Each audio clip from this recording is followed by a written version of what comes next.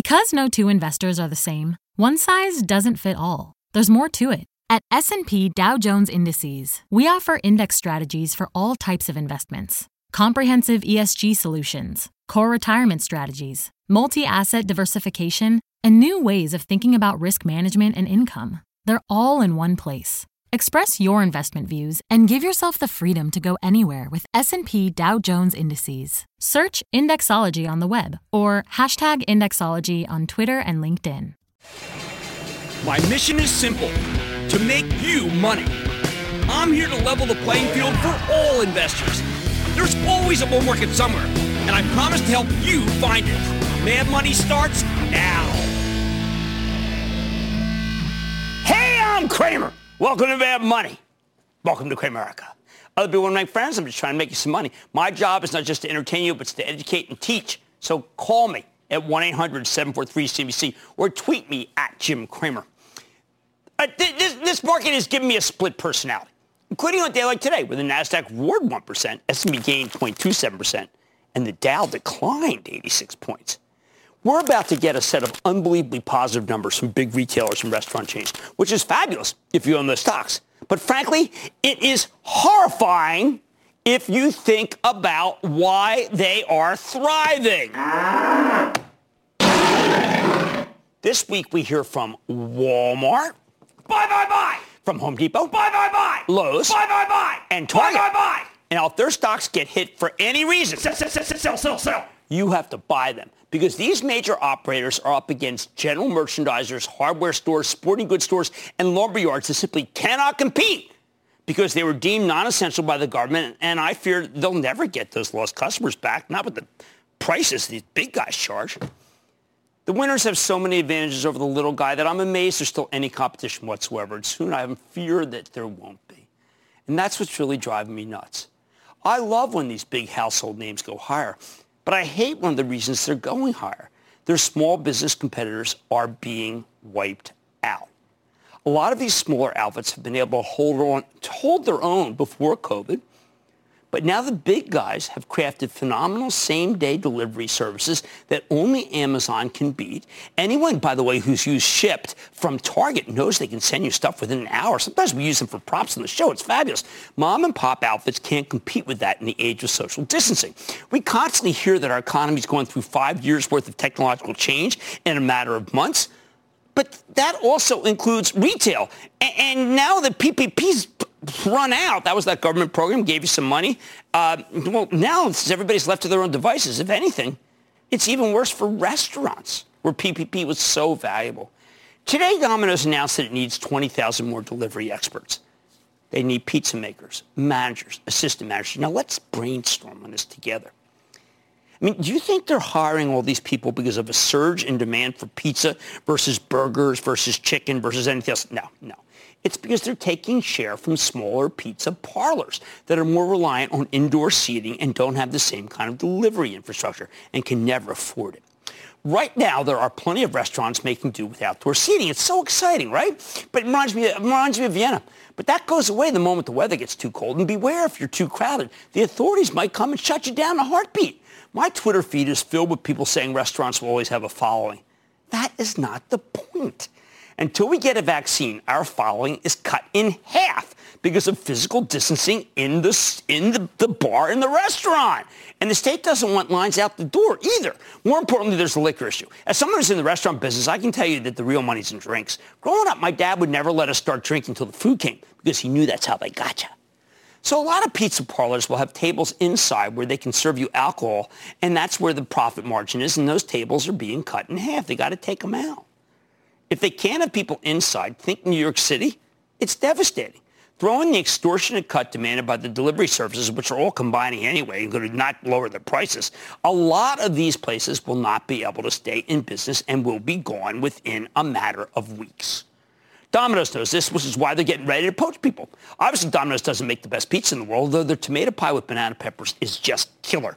But I love ordering from them because I can put the tip on the bill, and then they'll put the pizza on a contactless pedestal that makes you feel a lot more comfortable than if you order from the local guys. It's kind of like when you were a little boy or girl, I don't know, and you would ring the bell and then you'd run away, and people think it's funny. Well, that's what they do. There's nobody out there. It's great. Pizza Hut and Papa John's are set up for delivery, too. They don't care if they can't have people inside. Not a good business. Wingstop. Think that one. When we get delivery orders for our restaurant, we use our own waiters. It's the only way we can afford to do it. And believe me, it's a lot less lucrative than having people eat inside the darn restaurant, have a good bottle of wine. We're seeing the same dynamic across the whole industry. Darden, the parent of Olive Garden, and Yum, the parent of KFC, Pizza Hut, and Taco Bell, both have the wherewithal to handle a dramatic decline in the number of seats at the restaurant. One of Pizza Hut's biggest franchise may have to close 300 locations because of the in-store dining issues I'm talking about. Yet the stock, Yum, it's still a buy.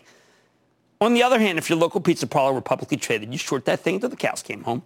The big guys have easily transitioned to a takeout and delivery model. Chipotle's so good at digital that they're doing better than ever. I just wish that $1,200 stock would split so more home gamers could own a piece of this great company. I want people to say, I own a piece of Chipotle. Brian Nichol, I want them to, Jack Hartung, CFO, give us a chance to own a piece of Chipotle.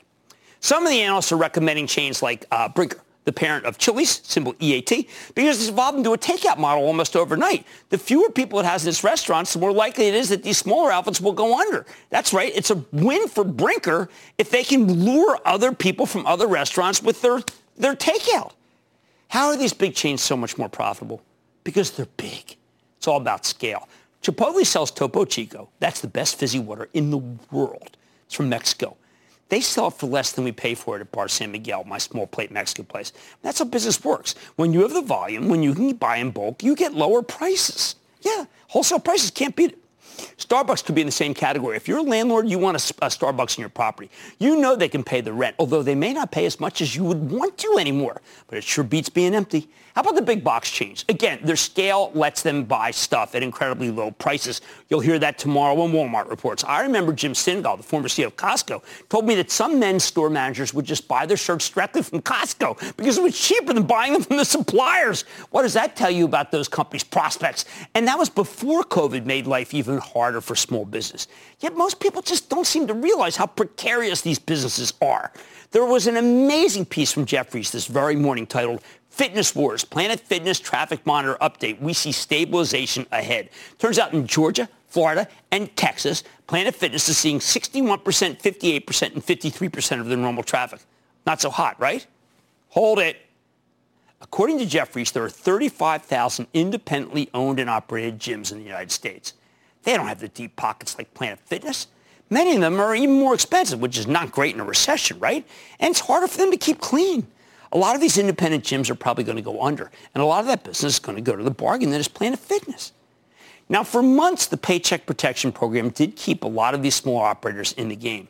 It's over, and then Congress couldn't compromise on a new deal, and the Senate won't be back in session until September 8th, which means the small businesses that need a bailout absolutely won't be getting one anytime soon, which is why I fought so passionately to get that done and failed. Who am I? I'm a TV guy, but I did try to bring them both together. Anyway, you could argue that this is simply how capitalism is supposed to work, and I hear that all the time, too. Survival of the fittest. Well, isn't that great? In any other situation, I'd probably even agree, but this is an extinction-level event for small businesses, for 15 million people. I don't know about you. I'd rather live in a world with some big businesses and some small ones than a world where only the biggest operators can survive. We need more than Pizza Hut and KFC and Olive Garden. Men cannot live on infinite breadsticks alone. Unfortunately, with costs staying the same, not like landlords are slashing the rent, social distancing, meaning that you can only seat half the number of customers, a lot of these independent restaurants and retailers just can't survive. Eventually, we're going to get a vaccine. But I doubt they'll be able to hold out that long unless they're being run as a labor of love rather than a labor of, making money. So here's the bottom line. If any of these big box outfits disappoint when they report this week, remember, this could be the last quarter where they actually face significant independent competition funded by PPP. After that, the small guys are mostly done, thanks to a pandemic nobody saw coming and a political class that just can't get the job done. Luckily for your portfolio, though, mom and pop outfits aren't publicly traded, which is how the market can keep roaring despite the small business devastation. I'm going to Ray in Maryland. Ray. Hey, Jimmy Chill. Thanks for taking my call. My pleasure. So I am a 19-year-old investor, and I wanted your thoughts on the stock that I have built a position in. The company's earnings came out 2 weeks ago, and it beat big on the top and bottom line. but the stock has been trending lower ever since. It has a strong balance sheet with over $1 billion in cash, and it has a robust pipeline, including a partnership with Bristol Myers, a company you've liked in the past. What are your thoughts, short-term and long-term, on Exelixis, ticker symbol EXEL? I like Exelixis very much. I've been recommending it forever, even since I had a biotech project that I put together when I used to work at the street.coms before it was acquired. We had this great internship program. We all got together to work on this one book of biotechs, and that was one of my absolute favorites. I think you should own it. It's great. How about we go to Gus in Virginia? Gus. Jimmy, chill. Love your show, and thank you for all you do for us. Well, no problem, man. Thank you. Well, my question is on a stock I own. They reported great earnings last week, beat on both the top and bottom estimates, as well as gave strong future guidance on their conference call. But, Jim, somehow after great earnings and conference call, the stock dropped over 15% and is still down this week. Jim, can you help us to understand what is going on with this stock and the future value of ANGI, Angie Home Services?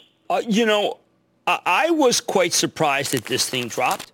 I think it's a buying opportunity. I think it's a great company. They put together a remarkable business together. And Gus, I too was mystified by the decline. I think you're in good shape there. Let's go to Satish in New Jersey. Satish. Booyah, Jim. Booyah. I've been watching the show since 2008, and I'm honored to speak with you today. And I'm thrilled that you called. I would like to ask you about Shake Shack, as they have posted Q2 losses and same-store sales are down by 49%. But CEO Randy Garutti on Squawk told Andrew about the digital ordering with drive-up windows and Shack Track. With all these things considering, do you think it is time to hold it, or should I sell just to get the post-pandemic surge? I happen to love to eat there, but we try to be very unemotional about things here at Mad Money. And the company with the best same-store sales is Chipotle, because they haven't split their stock. Most people won't buy it. And I think, therefore, Wendy's is a default name. Wendy's had about 9% same-store sales. It's having phenomenal breakfast luck, and it's got such a great manager in Todd Penegor. So I say Wendy's down 3% today is your best bet. That's what I would do. All right, the big retailers and restaurant changes, they're winning, all right, which is great for you, but horrifying when you realize why. On Mad Money tonight, I'm sitting down with an under-the-radar COVID player that could be worth considering. I'll reveal the name just ahead. Then a Chinese IPO just raised more than $2 billion in tensions between U.S. and China. But what does the future hold for KE Holdings? I'm giving you my take. And I always say I have the smartest audience on the planet, which is why I'm always happy to circle back on names that you stump me on. Do not miss my exclusive with a company that I wish I had heard about 10 days ago. And it's called GrowGeneration. Stay with Cramer. Don't miss a second of Mad Money. Follow @Jim Cramer on Twitter. Have a question? Tweet Cramer. #MadTweets. Send Jim an email to madmoney@cnbc.com or give us a call at 1-800-743-CNBC. Miss something? Head to madmoney.cnbc.com. I want people to feel like they just learned something. We have journalists in the far corners of the universe. I can't wait to get all of those resources under 1 hour-long newscast where we can deliver the facts of the day, clearly and concisely, in context and with perspective, and tell people what's happening, what it all means. Get the truth, not the spin. The News with Shepard Smith. Subscribe to the podcast today.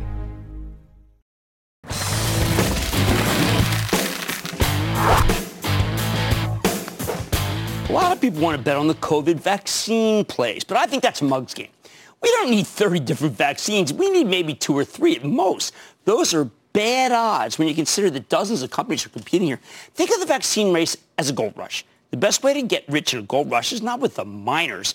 It's with the companies that sell picks and pans and shovels. And that's why I recommended Thermo Fisher, TMO, and Danaher DHR a month ago. And, well, actually repeatedly done them. They're both up nicely in the wake of some very good earnings. So tonight I've got a new one for you. It's called PerkinElmer. It's a leading maker of life sciences and diagnostic equipment. Here's a stock that's been a terrific performer in the age of COVID.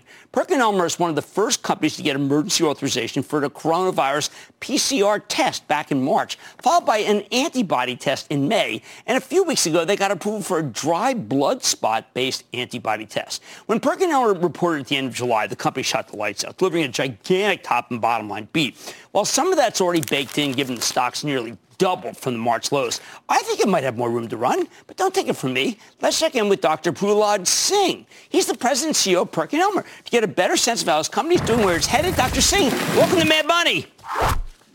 Thank you for having me on the show, Jim. All right, Doctor, we've got to get right down to this. A lot of people at home are saying, you know, how is it possible that we still don't have enough testing? How is it possible that we don't have enough machines? How hard are they to make, sir?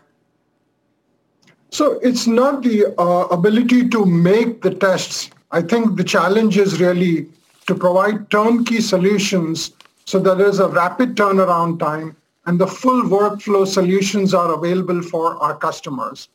And this is why at the beginning of this pandemic, Jim, we were able to leverage our full workflow solution and our capabilities around the globe to provide the full solution. So for example, when we look at COVID testing, we don't look at it as one test, but we look at it as a full solution.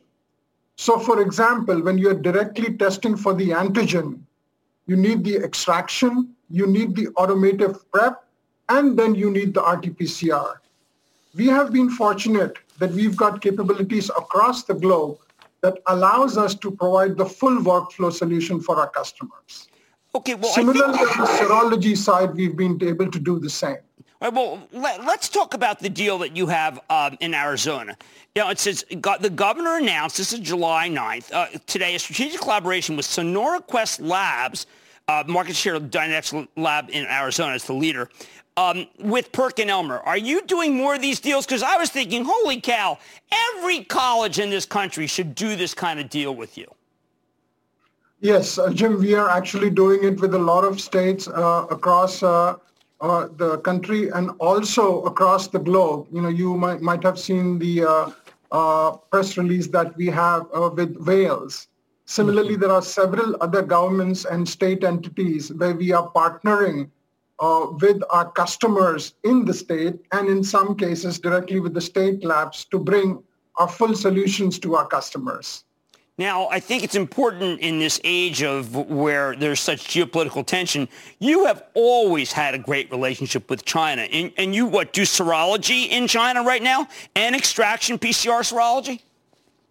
So right now, we are not providing any solutions domestically in China, but we are leveraging some of our capabilities and our presence in China to bring products into other regions around the world, in Asia and Europe. Oh, I got it. Okay, because I was looking at that help combat COVID-19 across the globe from the recent presentation you guys did. Now, yeah. JP Morgan has a piece that just came out, which just says basically, be careful. There are many companies in PCR. It's entirely possible that it's now overcrowded and that PerkinElmer it's had its big move. See, to me, after listening to you, I don't see why anyone would think that you're apples to apples. You're doing a customer-driven product. The other guys may have something, a machine, but they're not offering customer-driven product. That's a very good point, Jim. I mean, again, as we look at testing, you know, it is not just the availability of a PCR test. You know, anybody can make a PCR test. Right. But there are several other elements to it that play a role. And this is where we excel. You know, over the past decade, we have been building capabilities around this, Jim. And, you know, whether it is around diagnostics or life sciences, we are at the early stages of this growth. And as COVID has become a point where we've been able to bring all of these solutions to fore, you know, you need the extraction capability. Without that, we are not going to be able to do the RT-PCR tests as it plays out today. And that's where Today, for example, we launched our Explorer automated workstations, which brings automation in a modular format so that our customers can do up to 10,000 samples per day per unit. Wow. And this is the strength that we bring to our customers. So when you get up in the morning and you read that Yale has a saliva test that they are going to give away, is that something that you say, PerkinElmer is going to be threatened by that? Actually, that's a very good example of an innovation that helps us. You might be aware, about 8 to 12 weeks ago, we worked with our partners at Rutgers, and they also brought a saliva test to the market, right? But the thing is, even that's a mode of collection. You still need to provide the automation to scale this up to be able to do thousands of tests per day. And you will always need the RT-PCR test. So while it's a great innovation, it doesn't exclude all the other pieces of the puzzle that are needed for testing to be done at a large scale level. I wish the journalists would be as clear as you were just now. A lot of people are getting this story wrong, so I really appreciate you coming on Mad Money, sir. Good to see you. Thank you very much, Jim. Okay, that's Dr. Prahlad Singh, President and CEO of PerkinElmer. Did you listen to that? It's not as simple as the saliva and go. The journalists are doing you a disservice. This is a much more complicated situation. Mad Money's back after the break.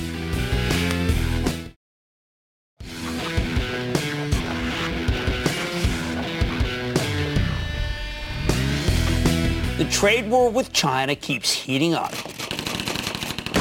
Meetings postponed indefinitely, the TikTok ban, new sanctions over Hong Kong crackdown, Taiwan troubles, but you wouldn't know it from the stock market. So far this year, we have had 19 Chinese initial public offerings. More than 15% of all operating company IPOs on the United States exchange are from China. You heard me this morning, maybe it's walking the street saying, let's stop this already, but listen to this.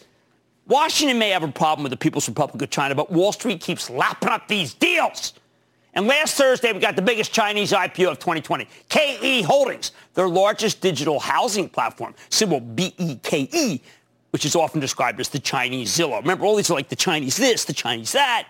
This thing came public at $20, instantly jumped to $35 and change before closing at $37.44. Pulled back on Friday. Then it soared another 17% today. Closed at a new high, just under $39. Now, according to Renaissance Capital, the experts, they track IPOs, this was the biggest first-day pop for a billion-dollar deal in 20 years. Now, I'm seeing a ton of interest in these newly minted companies from the PRC. So tonight, I want to remind you that Chinese IPOs have a, let's say, checkered position. No, historically been a dicey proposition, be a little more statesmanlike. And when you look at the latest round of deals, well, that hasn't changed at all. Now, this is not a recent development. It has nothing to do with the trade war or the White House.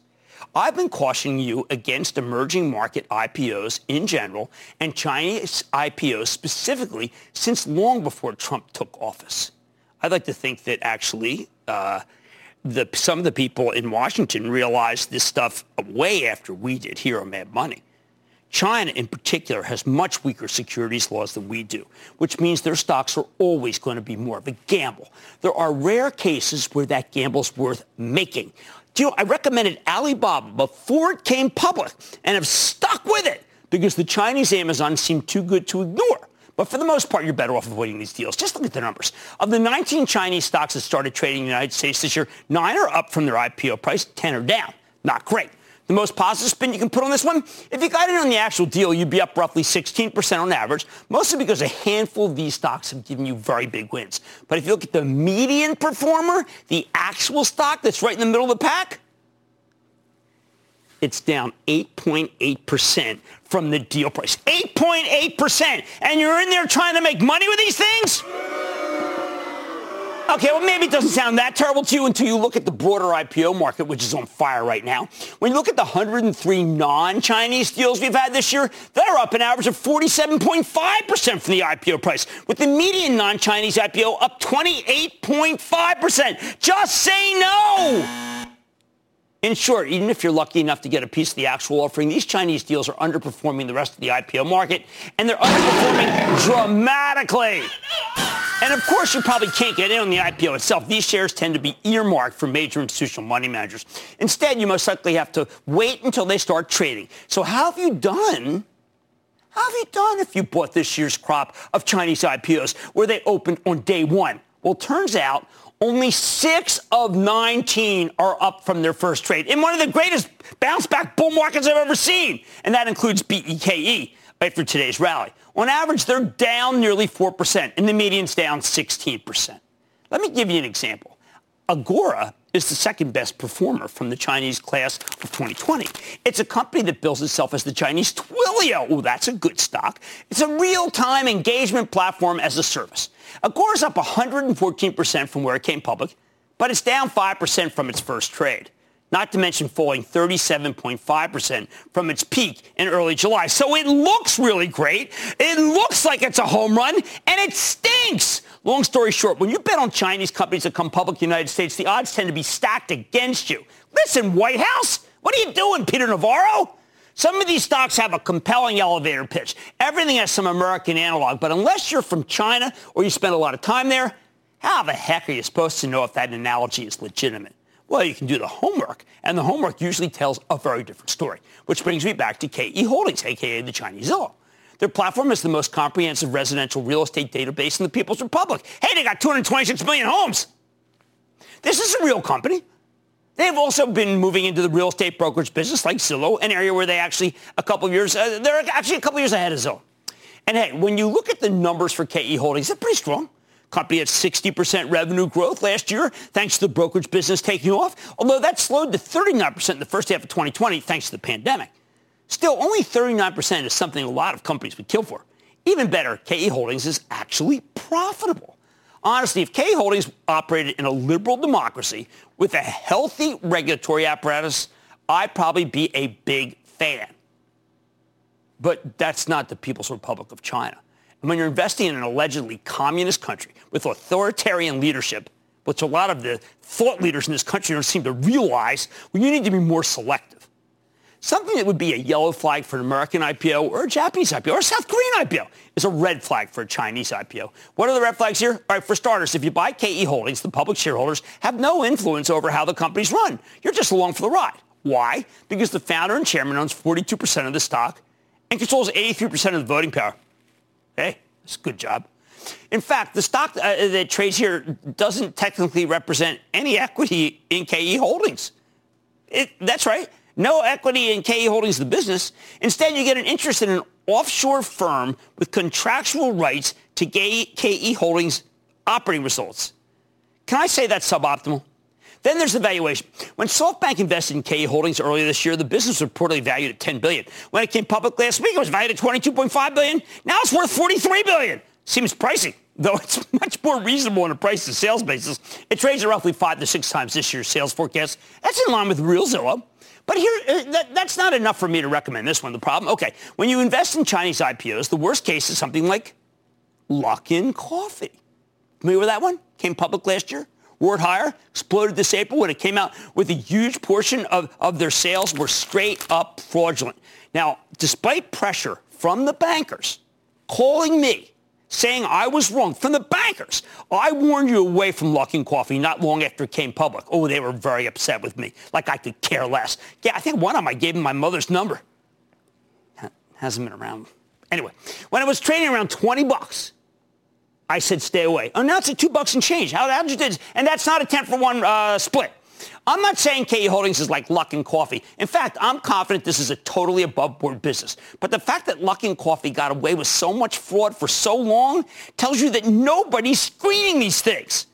How about the best case? All right, what do we do with Alibaba, the Chinese Amazon, or NIO, the Chinese Tesla, or Baidu, the Chinese Google? Well, here's the thing. Time after time, you're better off buying the original. Amazon's been a better performer than Alibaba, although I like Alibaba. Tesla's been a better performer than NIO. Google's been a better performer than Baidu. Spotify's been a better performer than Tencent Music. Netflix has been a better performer than IQIYI, in part because IQIYI just got hit with an SEC investigation last week. Don't worry, it's just accounting issues. So the bottom line, if you're tempted by the KE Holdings IPO, and I am sure you are, if you want to own the Zillow of China, who wouldn't? A lot of people there. I say forget about it. Too risky. Why bother when the U.S. housing market is on fire? I'm going to do a piece about the housing market tomorrow. And you could own an American home builder or maybe something related. How about like that ASEC we had last week with that guy Jesse Singh? That was good. Or Trex or Home Depot, Lowe's, they report tomorrow. Or you can go defy the odds and buy one of those companies that I think it should be on the other side of your trade. I need to go to Alan in New York. Alan. Jimmy Chill, how are you? Well, the Chill Man's a little fired up about some things now and then, but he's ready to play. What's going on? All right, thanks for helping out in these Corona times and all other times. My stock is Alibaba. I want to know if the political turmoil between the United States and China, whether it's this administration or the next, will impact what's going to be going on with Alibaba. I think that's the only one that I'm not, maybe Baidu, but I'm not worried about Alibaba because it's got U.S.-like financials. And by the way, it happens to be a very good company. I bought some stuff in Alibaba. It is a very good company. And can I just say, for the record here, the Chinese people, it is not my fight with them. They're fabulous. My father worked for the Chinese. He loved them. I got no beef with them. It's the way that the country's regulated is what I don't like because it's a communist country. And I'm not a communist. How about John in Tennessee? John. Hey, how you doing, Jim? John, it's great today. It's great today. Yeah. First day of the rest of my life. What is it? Last day of the rest of the first, you know what I mean. I hear that. I wanted to ask you a question about rocket companies. Number one, a mortgage originator. What the heck is going wrong with that thing? That is a really good company. You got a housing market that's completely on fire. It's down. I say you buy Rocket. There'll be some tech investment banker who'll say, all right, that's it. Let's move Rocket back up. But look at this. Lennar's up big, and KB Homes, and Pulte Homes, and Toll Brothers. This stock is a buy. And I also happen to like Dan Gilbert very much. And I like Gilbert. You know what? If you look at Rocket, this is one that really does intrigue me. If you saw last week, you might have seen one of the greatest guys in the world. Come on, Jay Farner. And he was the guy who sat to the right of Gilbert. And he's a great businessman. And I think that you got to buy Rocket. I really do. All right, I want you to resist the temptation of KE Holdings. It's too risky. I'd rather have you own a play on the U.S. housing market, which is on fire. I'd rather have you own Zillow. Whew. All right, much more Mad Money ahead, including my exclusive with GrowGeneration. Oh, wait till you hear this one. The company's soaring today, but can it continue to make you some green in an uncertain environment? I'm talking with the CEO. Then why it may take more than a vaccine to get people back in the office. And all your calls rapid fire in tonight's edition of the Lightning Round. So stay with Cramer.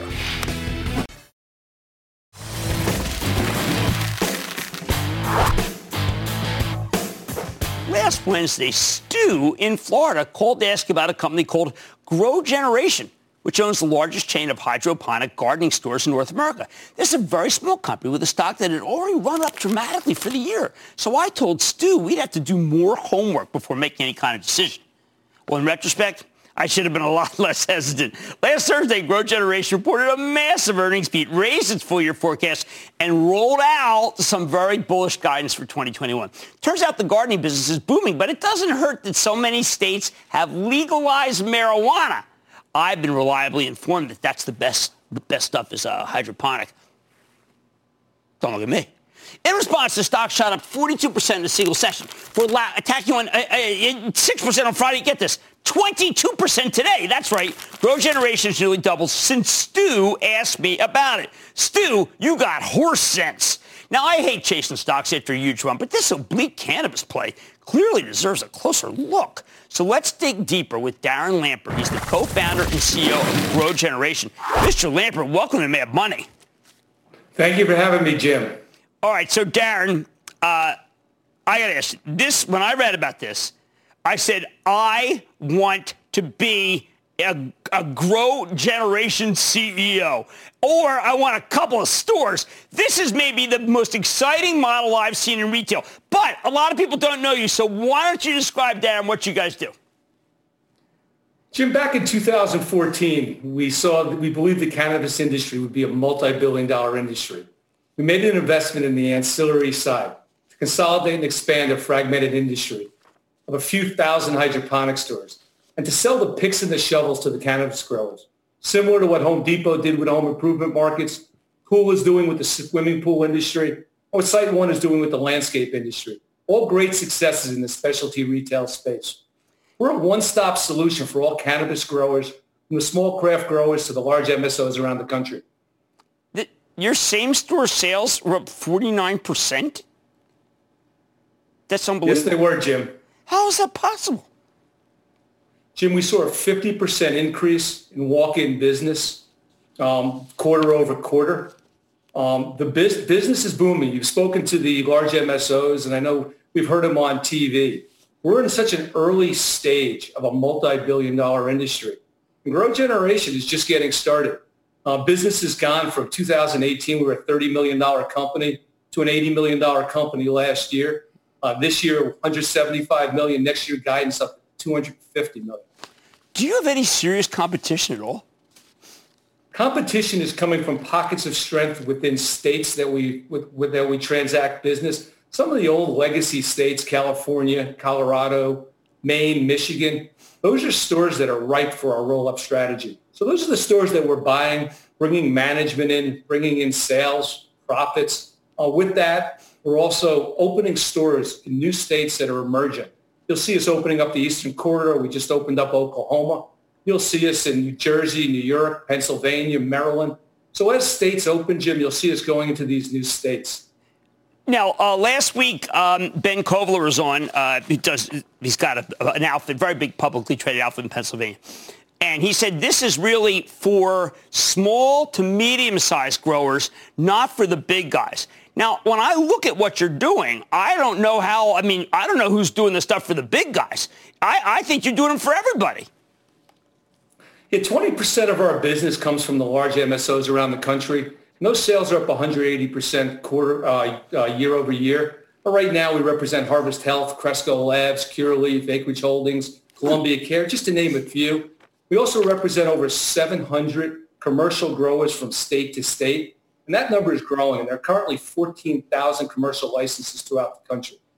Well, when I looked, other than Rhode Island, where it's a civil violation, I was surprised. For medical, anyone can grow for medical, right? And then if you do it, I saw Oklahoma was the one I couldn't figure out because recreational's illegal, and also Florida, it's illegal. But you guys don't check into what people use the stuff for. Well, Oklahoma, there's 5,000 licenses. It's a very large craft license, the most licenses in the country. So you're seeing a tremendous boom in the Oklahoma markets right now. States go two ways. They either open it up for many growers or again, like certain states, like when you go to Minnesota, where there's 2 licenses, Connecticut, not many licenses. Certain states, again, are encouraging many licenses, more tax revenue. So if the Democrats win the White House and sweep in the Senate and the House of Representatives, you're going to have this market all to yourself in 50 states. We're excited about it, Jim. And one of the beautiful parts is you'll see the homegrown markets explode. You'll see the commercial markets explode. Again, the markets aren't slowing down. You saw it back in 2018, a small contraction. But since then, during COVID, the stay-home economy, gardening is booming right now, both from the cannabis side and also from the home grow side. And you're putting up bigger and bigger stores, right? Your average is 6,000, but the new ones are much bigger. They're like big Tractor Supplies, or do you want to have a Home Depot size store? Our last store we built in Tulsa, Oklahoma is 40,000 square feet. Our warehouse style stores also, they're also distribution centers for us, online fulfillment centers. So kind of multi-channel. We're rolling out our omni-channel approach in September. So again, it's a multi-channel approach. We have dedicated sales reps for all large MSOs around the country. We're the one-stop shop for the large, medium, and small cannabis growers. Well, Darren Lampert, this is one for the books. I've got to tell you, it's very rare that I'm stunned that I didn't know a company, thank you, Stu, that I think may be the next generation's Home Depot. So Darren Lampert, GrowGeneration's co-founder and CEO, great to meet you, sir. Thank you so much, Jim. It was a pleasure being on. Guys, what can I say? Periodically, you're blown away. That doesn't just look. Do your work, check it out. The stock's up very big. But Stu in Florida has one up on me. Mad Money's back here for the break.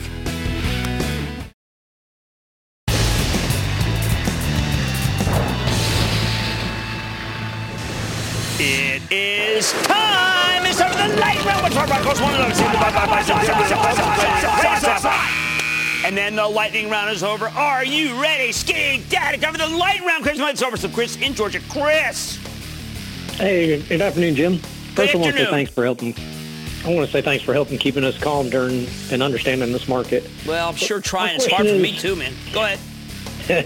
My question is about Ping. After the reported last week, it fell and then it's just kind of sat there. Is this something I should hold? Or No, I tell you, the whole group, I mean, Okta leads this group, by the way, and Okta started making a comeback, but there are so many companies in the identity business that people are starting to freak out that there's too much competition, and Ping is a very expensive stock. Let's go to Justin in Michigan. Justin. Hey, Jim Cramer, King of Chill. Yeah, I'm the chill man. I feel honored because you just answered my question on that last Action Alerts Plus on Thursday. Oh, thank you. That was a good call. Yes, that was a very informative call. I really enjoyed it. And thank you. The stock I didn't get the chance to ask about on it because it's not part of the portfolio is Royalty Pharma. I like Royalty Pharma.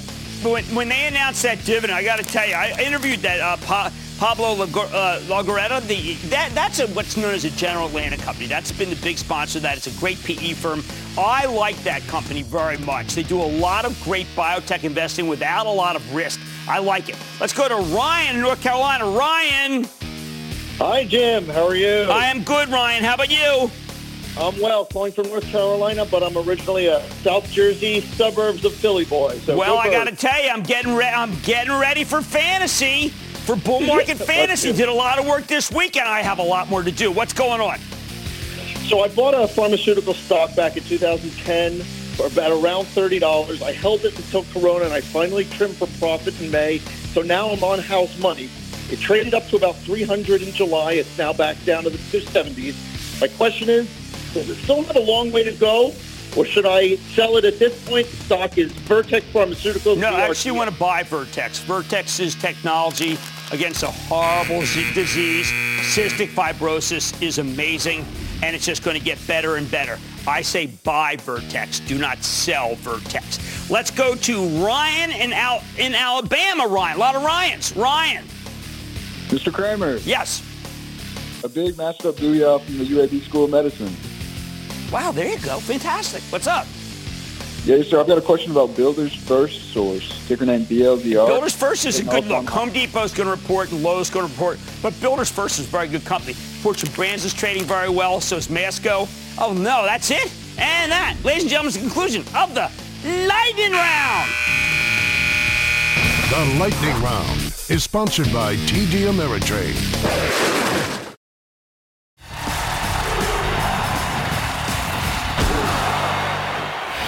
Every time I hear that we don't know when people are going back to work, I have to laugh. Having combed through the most recent quarterly reports from hundreds of companies, almost nobody's talking about coming back. Instead, they're talking about how great it is to work from home.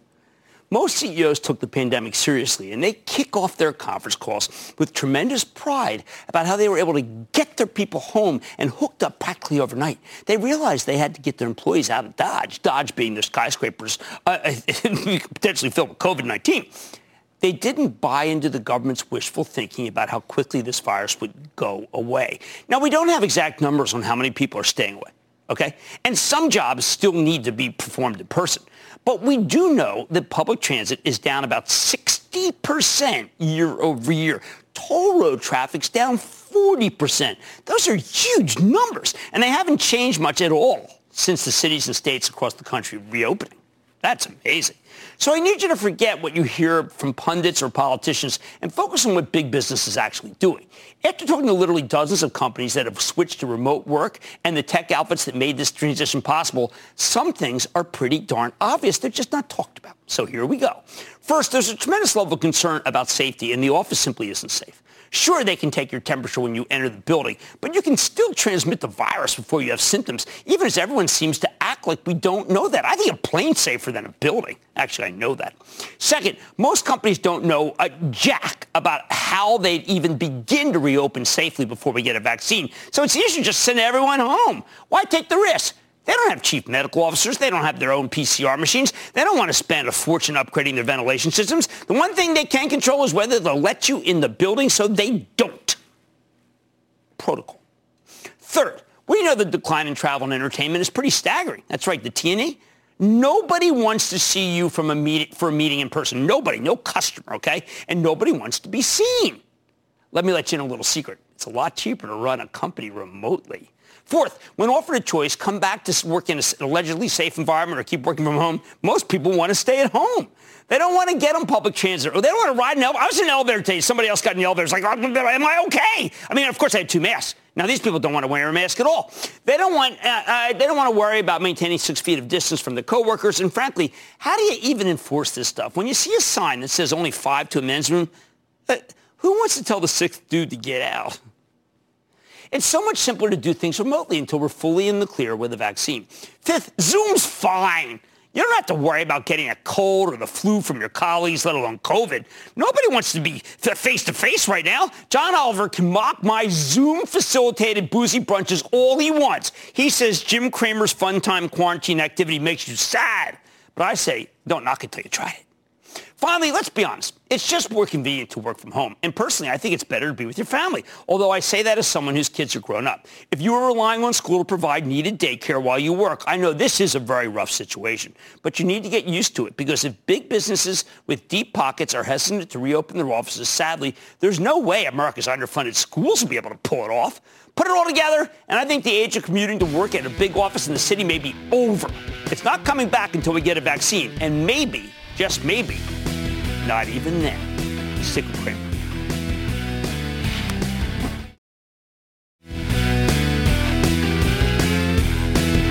All right, save a little time here to talk about the stock of NVIDIA. Now, you know NVIDIA has long been my favorite stock in the market. It's big holdings for ActionAlertsPlus.com. Stock was up gigantically. It reports Wednesday. At this point, I have to tell you, would I buy it above where it went out today? I say wait, and I say that only because, well, not only do I love the stock, but I even named my dog after NVIDIA. But up so much, just wait and see now. I like to say there's always a bull market somewhere, and I promise to try to find it just for you right here on Mad Money. I'm Jim Cramer, and I will see you tomorrow. CNBC's Workforce Executive Council is a premier group of C-suite human resources executives from leading companies across the country. It offers a members-only portal and chat, plus exclusive industry content, with access to breaking news calls and digital networking experiences. The network and resources HR leaders need now. Apply to the Workforce Executive Council at cnbccouncils.com/WEC.